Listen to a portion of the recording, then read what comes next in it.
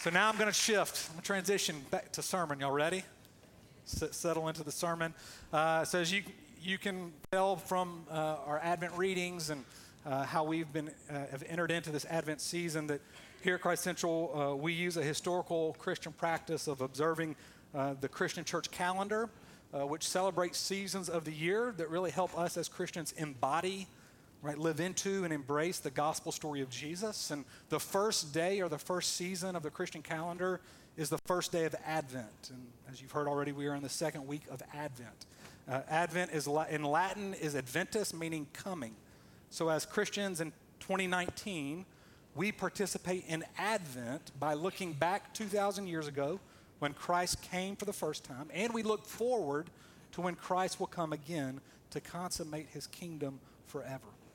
So we use this season of Advent to help us to prepare to celebrate Christmas, the coming of the Messiah, when the light of God shone into the darkness of the world, when the salvation of God burst forth into the brokenness of our world.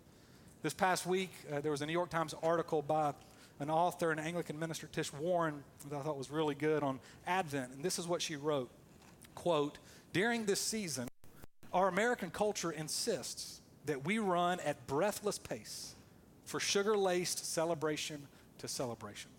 That our culture tells us to enter this Christmas season by listening to Holly Jolly Christmas and Happy Holidays and Jingle Bell Rock. Right, we see commercials of selling new vehicles with giant red bows tied around them. We rush out to buy Christmas trees so we can begin our decorating." She says we suffer from a collective consumerist mania that demands we remain optimistic, shiny, happy, and having fun.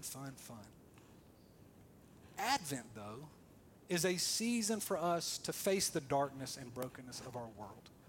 Because every single one of us, deep down inside, we know that life's not fun all the time.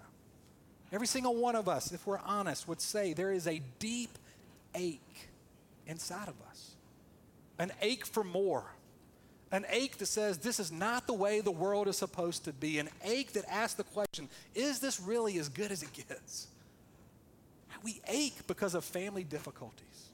We ache because of work conflict. We ache because of personal sin struggles. We ache from the violence and greed and injustice we see in our world. And we ache from the violence and greed and injustice that we've perpetrated upon our world. And the world teaches us to take an anesthetic to deal with the ache, right? To escape from the pain, to numb the ache, to do that through alcohol or through partying, through staying busy with work or shopping and buying presents in this season. But if we're honest, we all still ache. And the season of Advent is a time for us as Christians to actually embrace the ache, not to escape it, not to numb it, but to see the darkness and the brokenness of our lives and of this world, not as an end to itself, not to be Mr. and Miss Scrooge walking around kind of angry in this season, but rather as we feel the deep ache and we all long for more, we can really be Christmas people when it comes. So that on Christmas morning, we can really celebrate. Not with artificial celebration, but with a full explosion of joy. Because heaven burst into a broken world. Because light shined into the darkness. So we ache now, but we ache with hope. Because Christmas came 2,000 years ago, and it will come again when Christ comes a final time.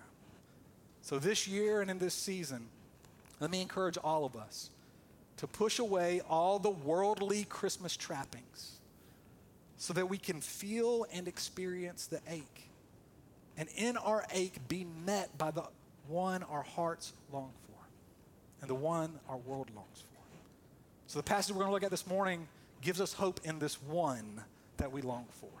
Now, before I read it, I need to remind you, as if you weren't here last week, Timothy shared that we're in the Old Testament book of Isaiah this Advent season. And the prophet Isaiah is speaking to Israel 700 years before Jesus would come. He's speaking to Israel while they're living in exile. And the kingdom of God has been divided into the north and the south, Israel and Judah. The Assyrians and the Babylonians have ravaged their land. Israel, this once mighty kingdom, is at this time a nation devastated, living in darkness, living in exile, aching for all to be made right. So if you're able, I'm going to ask you to stand as we look at Isaiah 11, verses 1 through 10. This is God's word to us. There shall come forth a shoot from the stump of Jesse, and a branch from his roots shall bear fruit. And the Spirit of the Lord shall rest upon him, the Spirit of wisdom and understanding, the Spirit of counsel and might, the Spirit of knowledge and the fear of the Lord. And his delight shall be in the fear of the Lord. He shall not judge by what his eyes see, or decide disputes by what his ears hear, but with righteousness he shall judge the poor, and decide with equity for the meek of the earth. And he shall strike the earth with the rod of his mouth, and with the breath of his lips he shall kill the wicked. Righteousness shall be the belt of his waist, and faithfulness the belt of his loins. The wolf shall dwell with the lamb, and the leopard shall lie down with the young goat. The calf and the lion and the fattened calf together, and a little child shall lead them. The cow and the bear shall graze. Their young shall lie down together, and the lion shall eat straw like the ox. The nursing child shall play over the hole of the cobra, and the weaned child shall put his hand on the adder's den. They shall not hurt or destroy in all my holy mountain, for the earth shall be full of the knowledge of the Lord as the waters cover the sea. In that day the root of Jesse, who shall stand as a signal for the peoples, of him shall the nations inquire, and his resting place shall be glorious. The same prophet Isaiah tells us that the grass withers and the flowers fade, but God's word endures forever. Let's pray. Lord God, I pray that you would speak to each one of us in our own aching and longings and our desire for more. Would you give us hope this morning? Hope in Christ. Hope in your faithfulness. Hope in your promises. Hope in your presence with us this morning. I pray that the words of my mouth and the meditations of all of our hearts would be pleasing to you. Would you speak to us? Pray. Amen. You can have a seat. Well, I recently heard a pastor share a story about a young woman in his church, and this young woman asked the pastor, "Hey, pastor, would you meet with my mother? I just need to give you a heads up. My mother really hates Christianity, but would you meet with her?" And so the pastor said, "Sure, I'll meet." And they made an appointment, and as soon as the mother and the pastor sat down, the mother started going off about all that was wrong with Christianity and all that was wrong with the church, and she was filled with a lot of hatred and venom, and he began to learn that it was because she had been abused by the church. And so for a long time, she just raged in anger about all that's wrong with Christianity and all that's wrong with the church. And he just sat there, was patient and listened. And she eventually would wind down from her anger, and amazed that he wasn't speaking up or interrupting, and he wasn't judging her. She then felt comfortable enough to say, "Pastor, can I share something with you? One thing that I've never told anyone. Before I go to bed at night, right after I turn off the light, the last thing that I whisper is, 'Good night, Jesus. Good night, Jesus.'" Now, I share that to say that no matter where you are this morning in regards to Christianity and the church, deep down, I believe in your DNA, every person knows that this world offers nothing in comparison to what Christ can offer us. That if you're here this morning and you're skeptical and you're questioning Jesus and you're just kind of checking things out, we're glad you're here. And I think your presence here suggests that deep down in the midst of your ache, the world's not satisfying your heart like you desire. And my hope would be that you would see that Christ might just be the one your heart really longs for. I want us to look this morning at this prophecy of Isaiah that speaks of this one our hearts and world longs for. The first thing that I want us to see about this one is that out of nothing, he brings life. Look at verse 1 with me. "There shall come forth a shoot from the stump of Jesse, and a branch from his roots shall bear fruit." So Israel, this once mighty kingdom, this forest of trees, has been cut down. All that remains is a stump. If you've seen any of the images of the wildfires in California, right, images of dense forests that have been scorched and burned down, well, Israel's been burned down, scorched by the exile. And all that's left of Israel, Isaiah says, is a stump. And out of the stump, a green shoot. out of the stump, life emerges. This is the fulfillment of the promise of God. God is keeping his word when it looks barren. In Genesis chapter 3, God promises that through the seed of the woman, one will come who will crush evil and darkness. And Abraham would become the carrier of this seed. God promises that through Abraham, his seed, the whole earth will be blessed. Well, then Abraham bears Isaac. Isaac bears Jacob. Jacob has 12 sons. Jacob's name changes to Israel. The 12 sons become the 12 tribes of Israel. The promised seed would then come to the one son, Judah, who we know, right, as the Lion of Judah. Judah bears a child through Tamar. The seed would then come through Rahab, a Canaanite prostitute, and would continue through the line of Boaz, who marries a Moabite woman named Ruth. Ruth bears Obed. Obed bears a son named Jesse. Jesse bears a son named David, and David is the great king of Israel. But did you catch that this promised one would come from the stump of Jesse, not from the stump of David? The whole Old Testament talks about the royal messianic line as the line of David, right? This great king. But here it speaks about the one who is coming, who will be from the stump of Jesse. Now, the reason is because this isn't just another king that's coming. This isn't just another David, but one greater than the great King David. One coming who's greater than the greatest. One who is coming that is unlike any king ever seen. And this king's not just from the stump of Jesse, but verse 10 says is the root of Jesse. Two metaphors, right, about this one coming. And I think we can understand the root of Jesse by looking at places like Colossians chapter 1. It says Jesus is the firstborn of all creation. Right? This here, the root of Jesse, is not just a reference to Jesus springing forth from Jesse, but Jesus is the root, the origin, and the source of Jesse. That the one who will come will be procreated by Jesse and is the creator of Jesse. In other words, Isaiah is telling Israel that the king who is coming is fully human and fully divine. He is the God-man, Jesus. And our God is one who specializes in bringing life out of nothing. In Genesis 1, when God created in the beginning, he created out of nothing. When Sarah and Abraham were barren and could not have children, God brought a child out of nothing.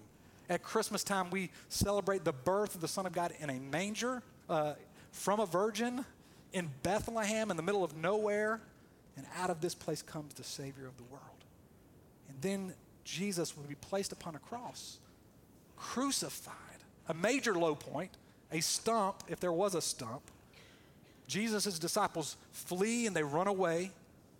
But out of nothing, 3 days later from the grave, Christ rises victorious. And in his power, the church bursts forth and the gospel spreads to the whole world. Because out of nothing, God brings life. I was eating lunch with someone in our church this past week who told me when he was a senior in high school, he was living on the streets of East Durham. 40 years have gone by, and after his senior year, he became a Christian. He's now married with children and grandchildren, and he was talking about his life and reflecting on where he was, and he was sharing about a lot of hard things that were going on in his life in the present. But with tears in his eyes, he began to share how God was renewing him on wings like an eagle. That he was in a place that with the Lord that was sweet, and he felt near. And then he began to say, my wife and I really want to spend our time and our life together in this next season ministering for the sake of Christ and the gospel.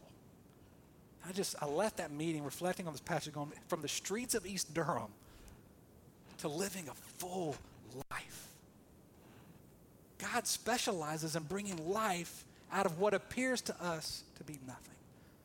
So I want to share with you, and I need to hear this. We do not need to listen to the lie that you don't matter. You don't need to listen to the lie that you're too much of a failure or you're too much of anything for God to use. It is precisely in your places of loneliness, in your places of sickness, in confusion, or in your feeling of being worthless that God wants to show up and bring life out of nothing.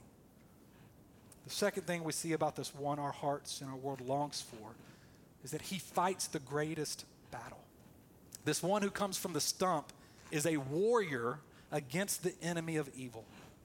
When Christ came into the world, he came to do battle against a very real enemy, a hostile power. He didn't enter a neutral world. He came to do battle. We have a real enemy called evil. The hymn, A Mighty Fortress is Our God, we sing it, and it says, the world with devils filled should threaten to undo us. Will Willimon said the best and first example of how the transcendence of evil made its way into the radar screen of younger generations, which I realize I'm one of, was through the wild popularity of the Blair Witch Project. Any of y'all remember the Blair Witch Project? That was the first time Woolman says that evil was not pictured as cartoonish, like Freddy Krueger kind of way. But it launched a generation of people that said, I actually think there might be something more out there, something invisible and dark. We have a real enemy, church. We have a real enemy, but instead of looking at the enemy, I want us to turn and see the one who fights against the enemy. Look at our passage. It says, the Spirit of the Lord is upon him, armed with the Spirit of God. And he judges the poor. That's not a harsh judgment. It's saying this is one who has great concern for the poor, who looks out for the poor, who contends and fights for the weak and the marginalized and the broken. See, unlike many wars today where the vast amount of suffering is placed upon women and children and the elderly, in the battle that Jesus fights, the defenseless will find themselves on the winning side. And this warrior uses some strange weapons to fight the battle. Look at it with me. He shall strike the earth with the rod of his mouth, the breath of his lips. Righteousness and faithfulness are his belts. This imagery in Isaiah, it's seen also in the last book of the Bible in Revelation 19, 11 through 16. Listen and hear the similarities. Revelation 19 says, then I saw heaven opened, and behold, a white horse. He who sat upon it is called Faithful and True, and in righteousness he judges and makes war.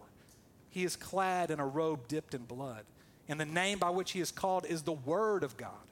And the armies of heaven, arrayed in fine linen, white and pure, followed him in white horses. And from his mouth issues a sharp sword with which to smite nations. And he will rule them with a rod of iron. On his robe and on his thigh he has a name inscribed, King of Kings and Lord of Lords. Now the paradox of this great battle is that the blood on his robe is not the blood of his enemies, but it's his own blood. For Jesus conquers the enemy through his own death. He crushes the head of the serpent through a cross. 1 Corinthians, Paul tells us that this looks like foolishness to the world, but it is the wisdom of God. See, the hope we have in Christ is that he is pushing back the darkness of our world and is reclaiming his territory. Do you realize that every person who believes in Jesus and is baptized into Jesus is a piece of the enemy's territory that's been reclaimed? For each of you who trust in Christ, God has pushed back the darkness and has put you on the front lines as one who will now fight the battle. Armed not in your own strength, armed in his strength. Armed not in your own righteousness or faithfulness, but in the righteousness and faithfulness of Jesus. And the only offensive weapon we have is the same offensive weapon that Jesus has, his word. The Word of God, which is the proclamation of the gospel of Jesus Christ, who brings salvation to the individual by the forgiveness of sin and by the imputation or the crediting of Christ's work on our behalf. So the Word of God is our offensive weapon. It's where we go to be reminded of the armor we have in Christ. It's not our power to live this life, it's his power. It's not our faithfulness, it's his faithfulness. Every single one of us is in a battle with a real enemy. We have to fight with the weapon he's given us. And so I wonder this morning, what are you confronting in your life in a way that you feel like you're engaged with the enemy of God? Are you facing pressures from outside forces that feel like they're beyond your control? Are you being called to have patience where you feel like you don't have any to offer? Maybe you're here this morning, you're wondering, is there really anything you can do to feel more useful or be more useful to God? not feeling very worth much of anything. Are you struggling with some secret temptation or sin that nobody knows about? Is there a burden or sorrow that just feels too heavy to carry? You've got to come to the Word of God. And when you need patience, let God clothe you in the patience of Christ. And when you're struggling with temptation, let God's sword of the Spirit be your truth. And when you're battling pain and doubt, come to the Word and let Christ be your shield of faith. This Word of God and this proclamation of salvation is not just about the individual. It is the proclamation of one who's bringing salvation and a kingdom to this physical world. It is a kingdom of justice and equity and mercy and love. Our text says he will judge the poor and decide with equity. So as we yield the offensive weapon of proclaiming this kingdom of God, we seek to do justice, to love mercy. We speak out for the poor and the marginalized. We proclaim this word of salvation to all people that God has placed us around. Any that don't know Christ might come to know and to believe in him. Anywhere it appears that it is the enemy's territory, it is there that we proclaim the word of God. For Jesus is the great warrior fighting the battle of pushing back darkness and the enemy. Here's the last thing that I want us to see about this one is that he brings peace on earth. Right? What's the goal of this one that I'm saying our hearts long for and the world longs for? It's perfect peace. Our text is really clear. It's an end to all enmity. It's an end to all strife. Look at verses 6 to 9. It's a beautiful, beautiful passage. The wolf will lie with the lamb, the leopard with the young goat, the calf and the lion, the cow and the bear, and a little child will lead them. The nursing child will play over the hole of the cobra. This is a reminder of Eden, by the way, where the snake, the enemy, wins the battle over Adam and Eve. And because that snake won the battle, the world is cursed and darkness and brokenness pervade. But through this child, the curse is lifted. There will be no enmity. The blessing of God, peace will flow as far as the curse is found. The goal of the one our hearts longs for is heaven on earth. That's where we're headed. This summer, I went to Montana with my family and my in-laws to celebrate my father-in-law's a big birthday for him. And we went fly fishing, which I love to do. And normally when I go fly fishing, I go with a group of friends. And we're on walkie-talkies and, on the screen communicating about where we are because there's no cell phone coverage out in the middle of nowhere in the Midwest. And so this time I'm all by myself. For a few days, I'm going in the middle of nowhere, Montana, where I've got no cell phone coverage. So I go to the local fly shop and I start talking to the owner of the shop, and he says, "Hey, you're going to want to take some bear spray with you." And I was like, didn't even cross my mind to think about taking some bear spray. He's like, $10 to rent a can for the day. It's probably $10 well spent, so I gave him $10, and off I go. And I don't think about it for a couple of days. I've got it wrapped around my belt as I'm fishing, and literally one day I'm out in the middle of nowhere, miles away, up the stream, going around, and I start hearing like a large animal. It's not like a squirrel. It's a big animal. And I'm like, I stop right in the middle of casting. I'm like, oh no. I reel in my line as fast as I can, and I just peel off down. I don't get near the woods. I'm like trucking it through the middle of the stream, get in my car, and I'm off. And this week, as I've meditated on verses 6 through 9, I thought, you know what? There's a day coming when we can hike in Montana and not need bear spray. Right, there's a day coming when we can go swim in the ocean and not worry about sharks. There's a day coming when we can hike the Eno River in the middle of the summer and not worry about mosquitoes. Peace in the whole earth. And out of the stump, a shoot. Out of nothing, a child will lead us, who brings life, who fights our battle, and is bringing a kingdom of peace to our world. In the New York Metropolitan Museum of Art is a 15th century sculpture called Adam by the artist Tullio Lombardo. Some of you may remember this, that in 2002, this famous sculpture of Adam, it fell while in the Met, and it shattered into thousands of pieces. For 12 years, it took many people to put this sculpture of Adam back together, and they finally placed it back in the museum.